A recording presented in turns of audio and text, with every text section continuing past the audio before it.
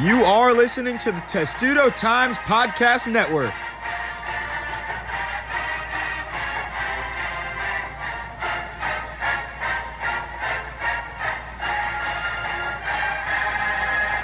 Welcome back to the Testudo Times Weekly Podcast. Matt Levine and Lila Bromberg here with you, and we'll be recapping Maryland's first game of the season against Northwestern, some big news around the Big Ten regarding some COVID-19 issues and some injury issues, and then we'll get to a preview of this week's Week 2 game, a Friday night game against Minnesota. But first, Lila, we'll go to Northwestern, we'll recap that game, and it was one where I think we're both pretty shocked at what happened here. You know, if I be completely honest, I have no clue what madness is going to go on in the Big Ten West this year. I think that, what you're going to expect in the Big Ten East, at least with most teams. Maybe Rutgers disprove that, but I don't know. I don't know if it was that Maryland was really bad or Northwestern was good. I don't know if it was just that Northwestern is a much better team than we realized, or if this is really indicative of the Terps. If I'm being completely honest, I think it's a combination between the two. I think that when you have a team with 57 new players, so many new freshmen, 39 freshmen, Coach Locksley said that 10 true freshmen saw time in that game, and 20 players who had never played in a collegiate game saw action. So this is a very new group, and you also have to factor in, they didn't have the offensive coordinators info and things like that. I mean, we'll get into all that, but basically what I'm trying to say is, I think that it wasn't indicative of what we're going to see for Maryland this season, and it definitely was not pretty. Yeah, and in availability on Monday, Coach Locksley said that this isn't what Maryland is going to do for the rest of the season. He said, this isn't a glimpse of what kind of team we are. They went down pretty early. Seemed like I think it was 14-3 after the first Northwestern 2 drives. And Maryland's first drive looked pretty crisp. Tagovailoa came out, marched down the field, and they got a field goal, and they looked pretty promising. But from then on, there was little to no offense and movement after that. But I think that was a combination of playing from behind and trying to do too many things. And especially with so many new guys on that roster, a playmaker like Jay-Sean Jones coming back, Jake Funk coming back, just so many guys that have kind of their own mindset to make a huge play and turn the game around. But when you're trailing by that much, you got to chip away slightly. And I think that cost them. They probably could have put up a little bit more points than 3 and have some better drives than just 3 and outs or turnovers and things like that, just by calming themselves down and taking it drive by drive, play by play, instead of just going for a huge play, throwing the ball into triple coverage and turning it over. Yeah, I mean, so I think you have to consider the situation for Lila, right? Which is, the name that he goes by. It's his first collegiate start, and I think he's especially in a unique situation because, he's the brother of Tua Tagovailoa, right? There's a lot of expectation that comes with that. He came into this with a lot of expectation, seen as, Maryland's best quarterback talent in years. And I honestly think the pressure was there. Like Locksley was saying, they looked so good on that play, but he felt like this need to make a big play, like you said. And all of those turnovers were pretty much on, all the interceptions were on deep balls. More deep balls than we would almost ever see Maryland throw last year. And I love having the deep ball. I think that, though, he got a bit nervous at times and kind of just wasn't reading the field. But, I mean, you heard the way Locksley talked about this guy. He's, he said he studies some of the greatest quarterbacks he's been around. Just having seen Leah's high school tape and just from some things I've heard, I think that he's going to be a lot better. Yeah, I mean, I think you can't really get much worse than that, but it's inevitable that he's going to be a lot better, just by what kind of prospect he was, who he learned from at Alabama, and now here, where Coach Locks has had some of the best quarterbacks in recent years. Jalen Hurts, Tua Tagovailoa, just to name a few. And I think that Leah is going to be – I'm not going to say he's going to be as good as them and eventually become a first-round draft pick, but he's going to be a lot better than what he put on the field this week. I think once he gets those nerves out, which he probably did, he'll come in this week, first game in College Park. And now it's kind of the pressure is off a little bit more that he got his first game out of the way. I think that's important, but I think he's certainly going to be a lot better. And Coach Loxley said that as well. Right. And speaking of pressure, I mean, one positive that I noticed for the game, and at least towards the beginning, I didn't notice that much of a difference later on just because the offense was not great. And I was kind of focusing on the game or two a little bit, so I wasn't seeing the intricacies of each play. But, I mean, if you look at even on those interceptions and some plays, like you saw Leah get time that you would never see Josh Jackson get last year. Like the offensive line, to my shock, looked improved. And, you know, it wasn't a dramatic difference, but he actually had time to work in the pocket. And you could also see just his footwork in the pocket, where he was really able to find his own space and get around guys where, you know, a lot of Maryland's, you look like at a guy like Josh Jackson, and it's kind of, there's not a lot of movement there. He was always getting, you know, rushed by D linemen. And you do have a lot of new guys on that offensive line. You've guys who've gained experience. You've Johnny Jordan back. And I thought that looked, you know, a bit better. And we'll have to see how that looks this week and moving on. But it did look a little bit improved to me, which I said from the beginning was going to be the biggest key for Maryland this year. Though I didn't expect there to be this much trouble with the defense. Did you? I didn't think they were going to let up 43 points. And I certainly didn't think that. But if you break it down just sort of more than the score, you just watching that game noticed like they missed so many tackles. So many. Like, and you could see on some plays, it was like towards the end, they were just giving up on it. And, you know, Loxley said that. He said they weren't playing up to this program's standards. Yeah. He said that about, he said that in availability, them not playing up to the standards they did in practice, things like that. But this defense has a lot more skill than it showed. Obviously, Chance Campbell, one of the linebackers, had a great game. And Ille had a decent game. He could be a lot better. He has the leadership there. We know that. And Nick Cross, I think, could have been a lot better covering the deep ball. But Northwestern ran some different things. They ran the ball a lot. They threw. It was kind of a mix of everything. And they play at a fast pace, which Minnesota plays at a much slower pace. So that could possibly help Maryland's defense this week coming into Minnesota. But just Northwestern being able to change it up so many times and run some things, no huddle offense, things like that, just playing quick. Maryland's young defense couldn't really keep up, and they were missing a lot of tackles. And when you can't tackle, it sounds simple, but when you can't tackle, you're not going to win a football game.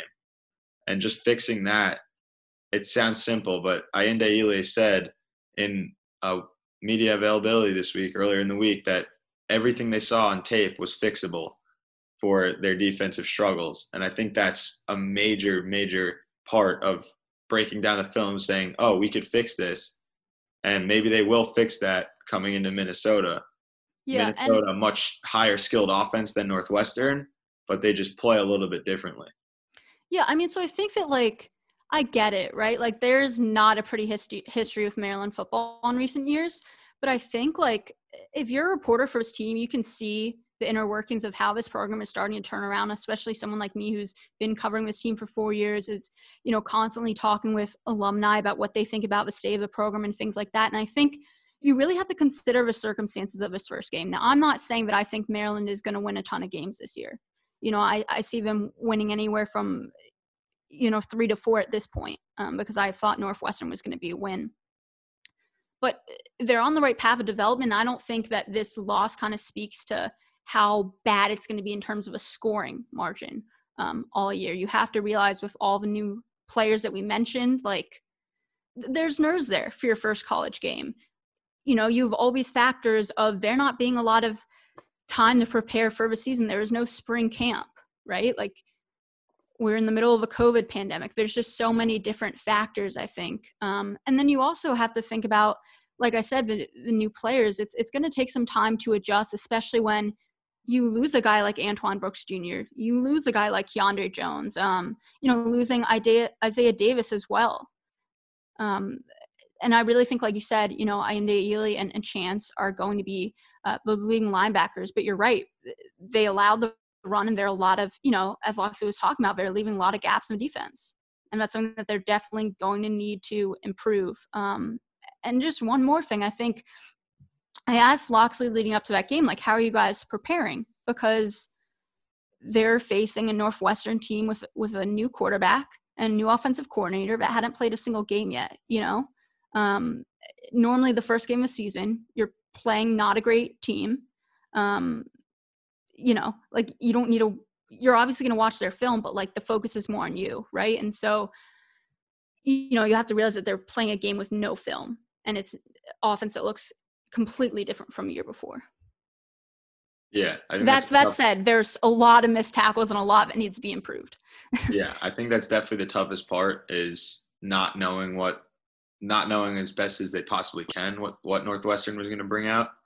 Like you said, they play usually a team that's not great in the first week. Obviously, they had Texas a couple years ago twice, and they had Navy even a decade ago. But playing Howard last year, Maryland probably used less than half of its playbook that game, and they still won 79-0. Because just teams like that they're not going to keep up with Maryland at all. So you're right. You don't have to watch that film as well as you would have to watch a Big Ten opponent. But just having that new offensive coordinator and new quarterback in Peyton Ramsey, it's tough to try and break down, having not seen a game played with these two, what they're going to come out and bring. And that's more of adjusting on the fly, which Maryland still struggled with. But I think it just comes down to mechanical things like finishing tackles and just sort of figuring out how to fill those gaps, because you saw so many passes in that game that were just wide open. And so many holes for guys to run through. Like it was. I don't know the exact number, but the yardage after catching the ball must have been extremely high for Northwestern, just because they were so wide open. They'd catch it and they'd have 5 to 10 yards to run with before getting hit. And when they would get hit, they wouldn't even go down because the tackles weren't being finished. So just mechanically fixing that, which, again, Ace Ely said they can fix that. I think that's important, being able to fix your issues and noticing your issues. And a guy like that, a leader on this team, figuring that out, can translate that to the rest of the guys on the defense. Right. I don't think it's going to happen right away with the defense. I think with the offense, you have so many pieces that I think once Leah gets in his rhythm, and if the O-line can perform like it did, or even, you can assume they're going to continue to improve. Like, I'm not that worried about the offense. It's really the defense that worries me right now. And I don't know if that is going to immediately get better. I think that's going to be something that we're going to see more progressing over the season. I think that,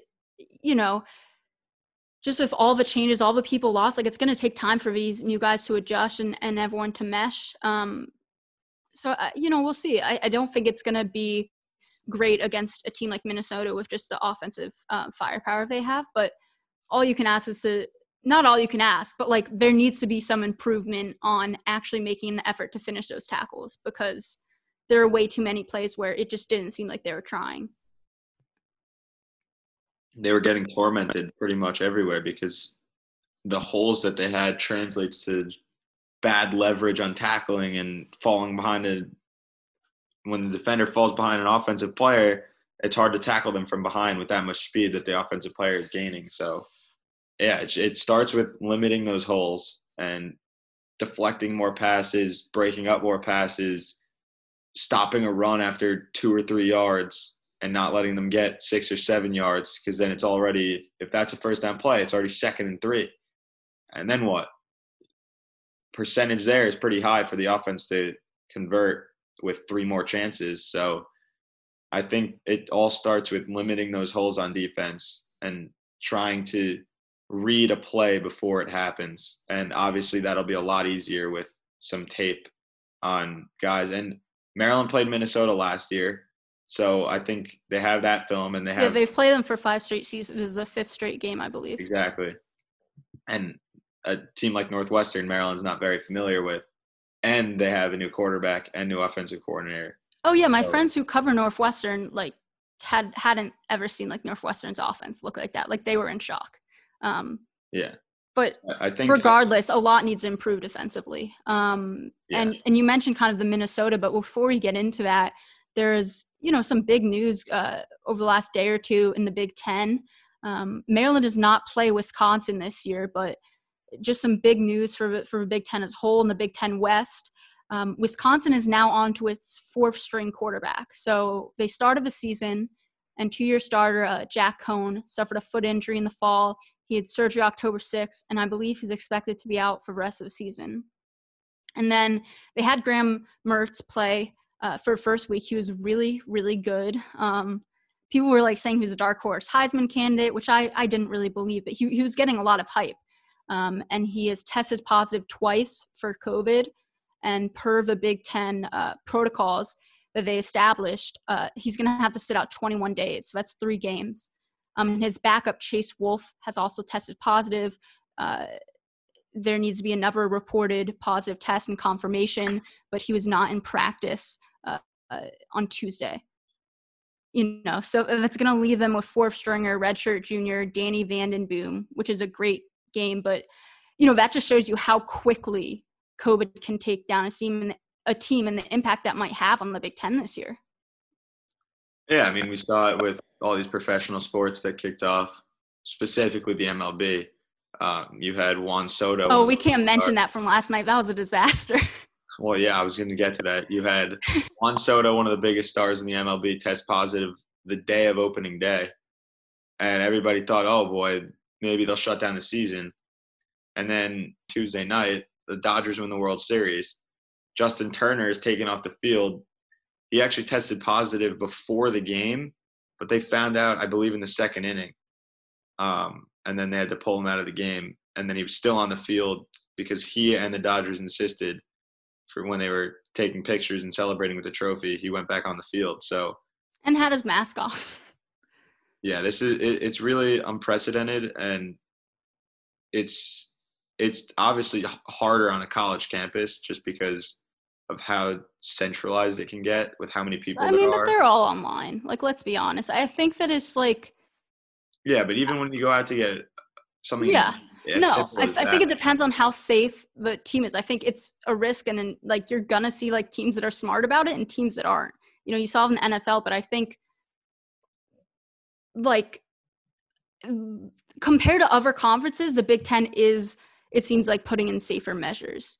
Without question. I still don't. It's still like something where you're like, I don't know, but. The fact that they have to sit out 21 days and that they're going through all this cardiac testing and all these things, like you're not seeing something where someone tests positive on Monday and then is back to playing Wednesday, because there can be false positives. There can be false negatives. And I think while this is going to affect some teams negatively, I think it's better to put the health of student athletes, first. Like we all know there's going to be an asterisk next to the season. It's not a normal year. And I don't think you can kind of count any team's record that seriously against who they are as a team this year, just because of these circumstances and how this could play a factor. Well, I think that with these Big Ten rules, regulations, protocols, whatever you want to call it, I think it's more so not to stop them from getting COVID, but stopping the spread of it and how easy that can be spread between players on a team. Exactly. That's why they're trying to get rapid tests that detect it before it's contagious. And they're the only conference right now doing daily testing as well. Exactly. So once they have those in place now. So once they were able to get those in place, the spread isn't going to be that bad, but you might see a few guys like Mertz, backup quarterback, Chase Wolf, maybe different players around the league that are going to get it, but it's never going to be a whole team that has to sit out, sort of like there were teams in. And there's lines also for like, once it gets to a certain percentage, I think it's 5%. Yeah. If it gets more than 5% of your team, then, you guys aren't playing for a certain period of time. Right. But I don't think it'll ever reach that like it did in Major League Baseball. For example, the Cardinals were one team that had almost half their players test positive. I don't see it happening at Maryland.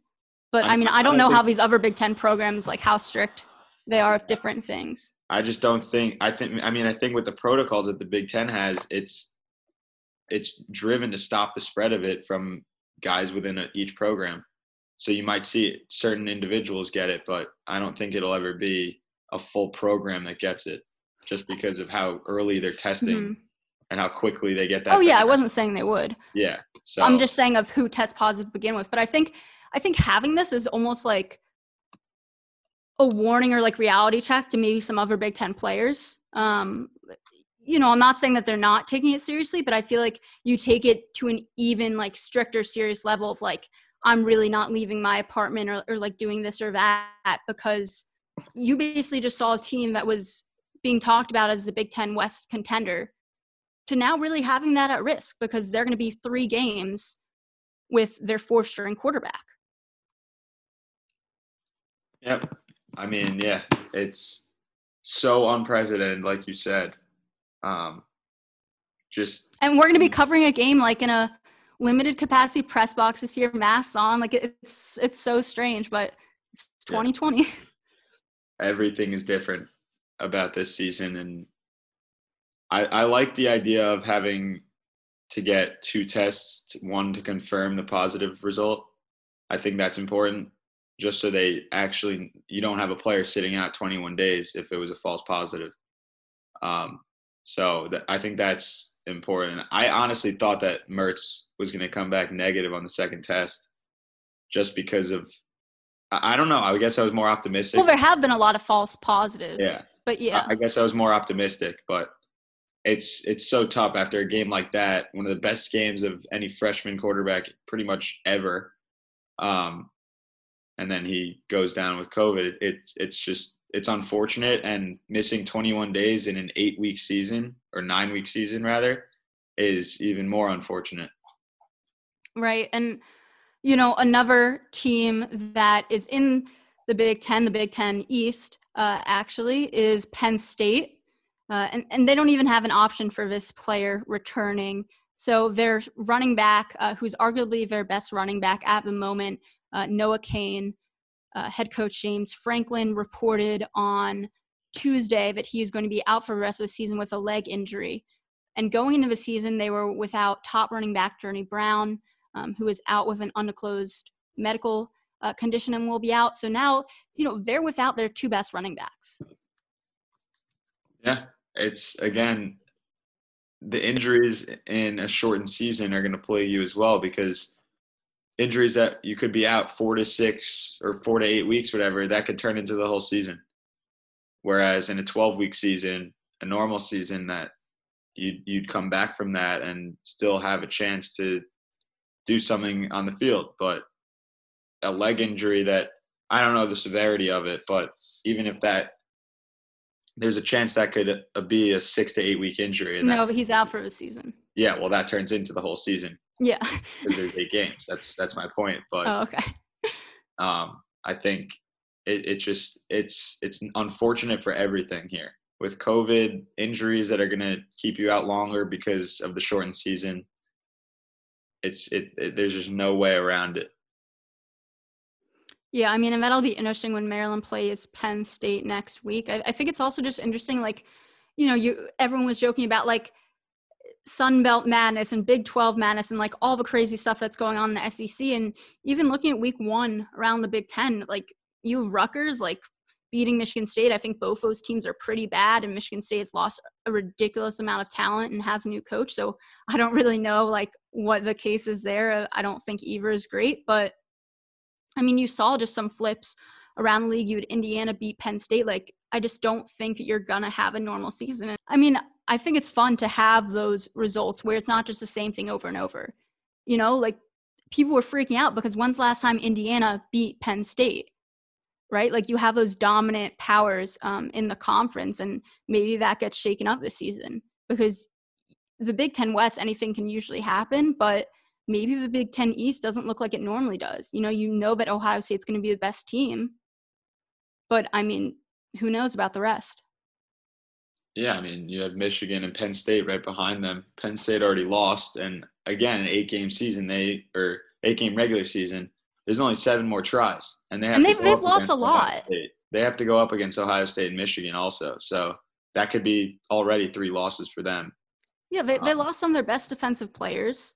Like, yeah, so I think it's just so unfortunate how short the season is because these injuries and COVID stuff and literally everything impacts it so much more to a greater level I because of mean, the you're shortened not gonna have a time. good situation no matter what. And I just want, people's health to be put first. And so I'm glad the Big Ten has the rules they do. And, I guess we'll see what happens. But I definitely think you're in store for a not normal season. I mean, it's not that like Penn State is like suddenly bad. It's they've lost like some of their best defensive players.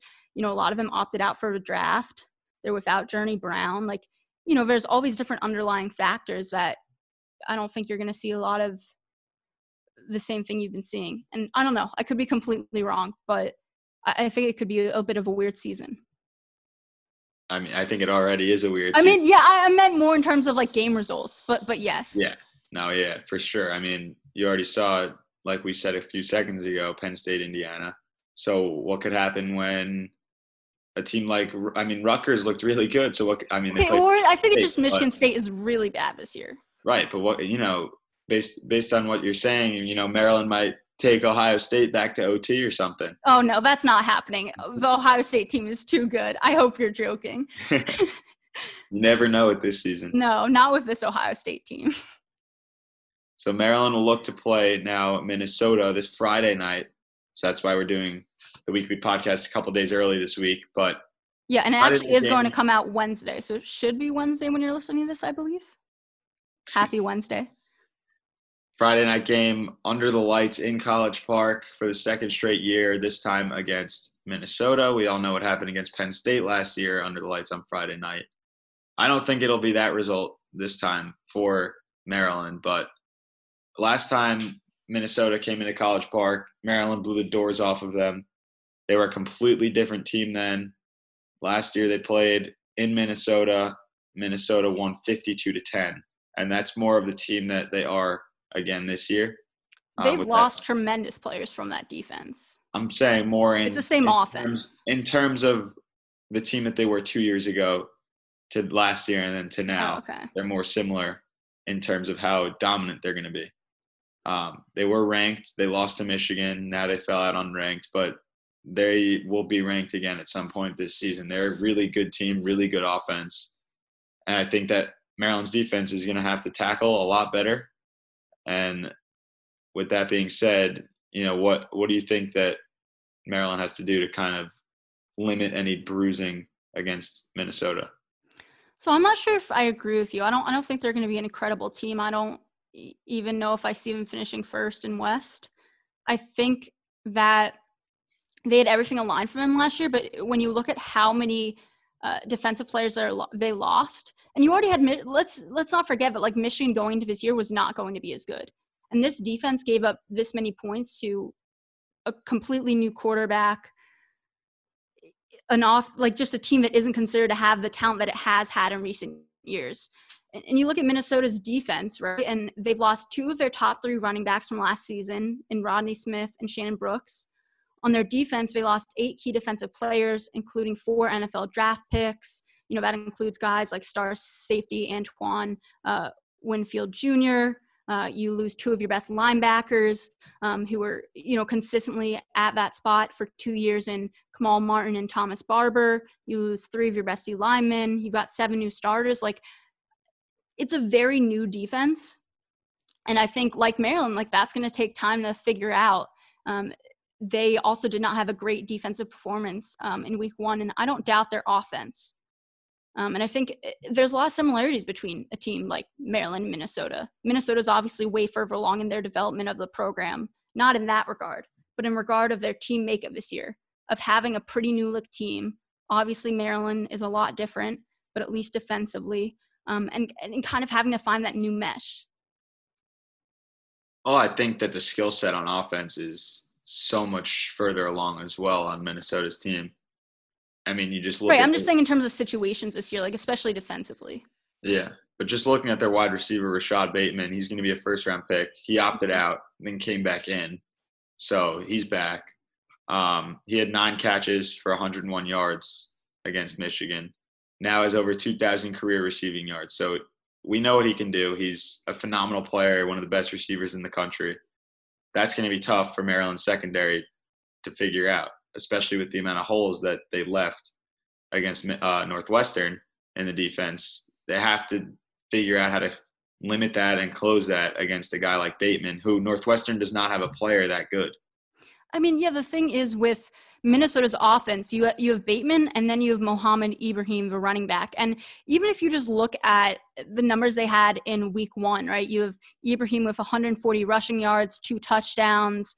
Rashad Bateman has 9 receptions for 101 yards. And Locke's talked about this week where it's really an RPO offense where they really can go either way on any play. And they have that balance in terms of there's a very clear best wide receiver, there's a very clear best running back, and those are 2 real weapons for them. And so I don't have any doubts really about their offense. The only thing that I thought was I kind of didn't expect, and I think maybe it's just because Michigan has a way better defense in their offense, but they went 6 for 14 on third downs. But regardless, they were 4 for 5 on red zone possessions, which is huge and something that will be really big for Maryland to stop is, having that good red zone defense because they allowed so many touchdowns last week and just didn't get off the field.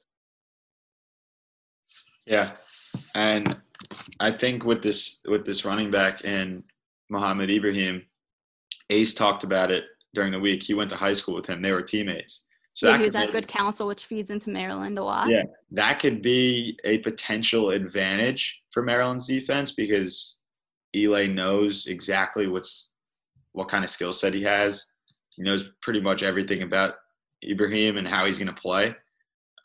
So that's sort of more of an advantage that they had than when they went into Northwestern with pretty much no film and no idea what the offense was going to bring. Now saw them in week 1, you saw them last year, you saw them the last 5 seasons. Obviously things have changed from then until now, but just having that familiarity can help, especially with how much leadership role Ace has now, just translating that to the linebackers, to the rest of the defense. I think that can help a lot, just having that familiarity. Yeah, I mean, I'm still kind of worried about how the defense is going to perform, but I do think that definitely helps. That adds kind of a little extra motivation too. So I think that will definitely be interesting to see. I mean, you have a bunch of different guys that had played at good counsel. You had Keandre Jones played with them both as well. But I just think it's going to get interesting in terms of Minnesota's defense and what Maryland can do offensively. Because like we said, we don't really question their offense. But you look at how they performed against a Michigan team that has a good defense, but they're not really considered to have a great offense this year. And many were questioning like how good they were actually going to be this year. And so, their defense only made them punt once in the entire game, and that was in the first quarter. And you just kind of look at so many pieces have been lost. I mean, you allow that, they'll average 8.6 yards per play, 49 points. And so I think it's really going to be kind of a shootout type of contest. I kind of hope it is, not from any fan standpoint, but just watching these games, covering this team, you want them to score. You want Maryland to score on offense. I just think these are 2 good offenses, but 2 defenses that really need to develop and mesh more. Yeah, I mean, I think Maryland's offense is on the cusp of being able to. Right, they're not there yet. Like they're not there yet, but they have that potential. And I think this week could help that based on how many guys Minnesota's lost on defense. And again, we know what their offense is going to bring. They're going to score a lot. They scored 52 points last year. And obviously, like, that would not be ideal again. And Bateman didn't even play that well in that game. He only had 3 catches for 39 yards and a touchdown. Well, they really distributed it like widely along their wide receivers. They didn't even rely on him that much, and they still put up 52 points, which kind of shows what their offense can do pretty much any game, and especially against a struggling defense like Maryland. So Maryland's going to have to fix their problems from week 1. Maybe a change of scenery, no travel for the first time. in, what was that, the first time they traveled in almost a year when they went to Yeah. Northwestern? And it's a lot of guys, first time ever traveling for Yeah, like a college game. exactly. I mean, that can hinder a lot of your play and impact a lot of your play. So it's a short week, but they came back from Northwestern and started practicing that last Sunday when they came back. So they moved everything up a day for their short week with a Friday game. I think staying at home in College Park playing on this new turf that they have, it could help them a lot, just not having to travel and sort of being normal to what it was the last couple of weeks when they've just been here practicing in camp and things like that. Yeah. But yeah, I think Minnesota's offense being able to distribute that much, it's going to put a lot of hard tasks on Maryland's defense, and they're going to have to step up and figure out ways to limit those holes, tackle better. And I think this could be a good game for Leah at quarterback, a bounce back game. Yeah, I was going to ask you, like, what do you think of the offense? Because I feel like with me, it's like you see the talent there. And I feel like, I don't know, maybe going to season, I didn't kind of factor in as much how it's going to mesh, just kind of, realizing that development of it. I think there is so much potential there with the talent on that team. And I mean, I don't expect Leah having a game like that again. It definitely was not ideal. And, this isn't going to immediately be an amazing offense right away, but they looked very promising on that first drive. Yeah, I said that On earlier. the scripted plays. They knew exactly what they were going to come out with, and then everything kind of got sort of the mindset of playing from behind, trying to make that big play. So if they can, I mean, I don't know how well their defense is going to stop Minnesota's offense in this game, but if their offense can just not have that mindset of, if they get behind early, trying to make that one play, because one play is not going to change the game. It's just not, and that's not how this game works. You have to have good drives, several drives in a row to try and chip away at a lead, or at a deficit. But I think their offense has the skill there. I think Leah is going to be a really, really good quarterback once it's all figured out and the nerves are gone, and he's young. He's still a sophomore. It was his first career start. Didn't start And for against Kim Jarrett as Alabama. well. Yeah, and just the throws that he overthrew a couple of receivers. That could be fixed timing wise, things like that. Just learning the speed of guys. And he's used to what? He's used to Jerry Jeudy and Henry Ruggs. I mean, those are two guys he was with at Alabama last year. And I know that he didn't get so many looks in games and things like that, but in practice, you're throwing to guys that were first-round picks in the NFL. Now you're throwing a little bit slower of an offense than Alabama's is, because Alabama's, I mean, it's a top 2 team in the country. Right, he's used to his brother throwing those insanely long passes, Exactly. I mean, even him in practice throwing to Jeudy and Ruggs. And Ruggs is the fastest player in the draft this year. So he's used to that speed, which is why that could mean he overthrew Dante Demas a little bit, Jay Sean Jones, who are really good receivers, but they're not first-round talent. Well, again, it's also like that pressure, of just like feeling you have to make that big play. And I mean, just from a tape I've seen on him previously, from everything I've heard, like it's a big deal to be in the Elite 11. There aren't many quarterbacks who have been in the Elite 11 that haven't panned out. There are very, very few. He has an extremely strong arm. I think, if you, like you said, if they get that timing down, it can work. His footwork in the pocket was really good. I haven't seen a Maryland quarterback have footwork look that good in a very long time. The way he was able to create space for himself in the pocket and just maneuver, he definitely got some passes off where he didn't turn and set his foot the right way, because he was kind of just trying too much to pull, I don't know, like a Patrick Mahomes side thing, and he wasn't really setting himself as much. But he did move well in the pocket and was able to escape. He was able to find his own space to throw. And I think that's a really positive sign that I can't remember seeing a Maryland quarterback look like that in a while. You kind of had guys scramble and get easily tackled, but I haven't seen a guy move like that in the pocket in a very long time for Maryland football. Yeah, and I think his vision is a lot better than Josh Jackson's. It's just the decision-making was not great in the first game, and that has so many different factors going into it.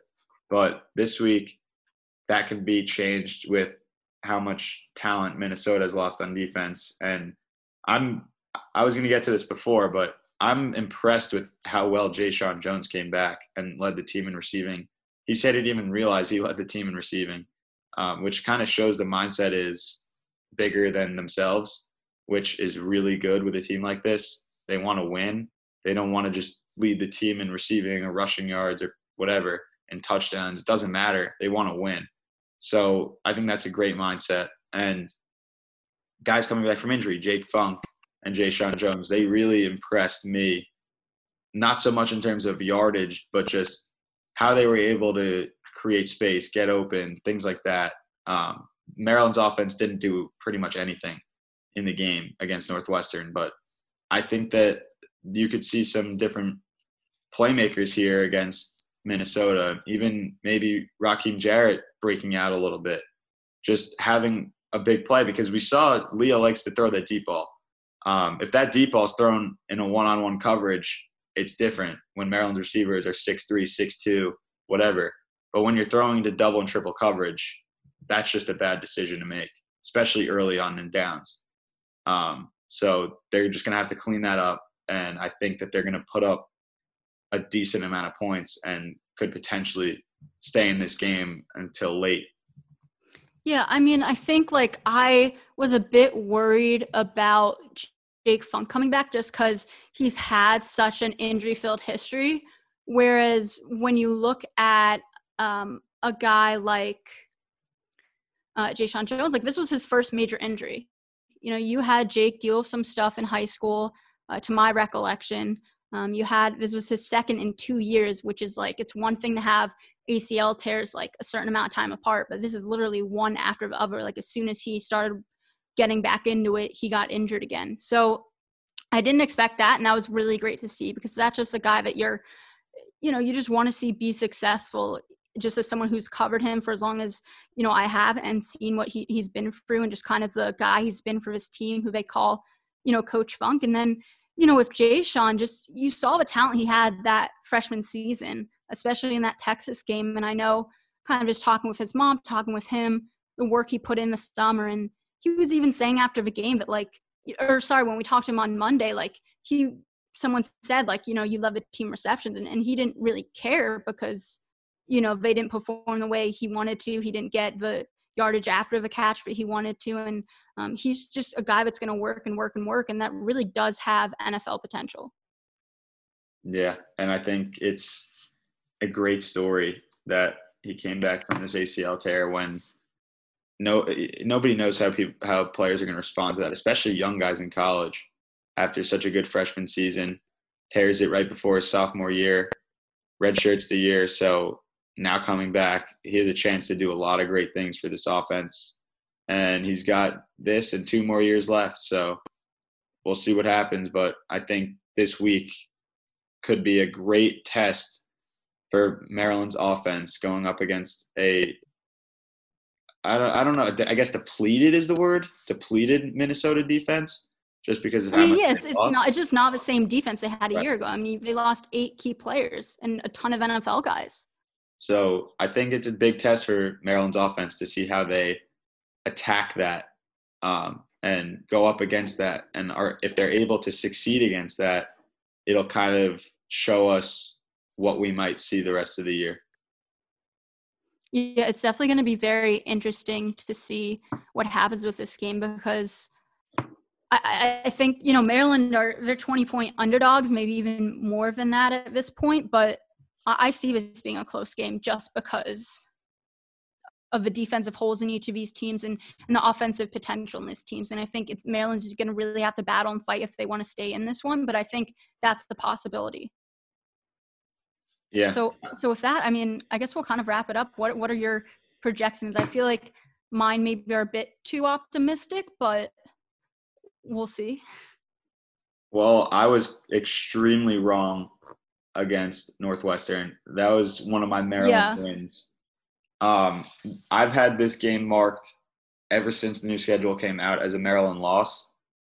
I'm going to stick with that just because of how good Minnesota's offense is to me. I think I'm going to say 35-17. I think Maryland gets 2 touchdowns. Joseph Petrino puts one in, a field goal.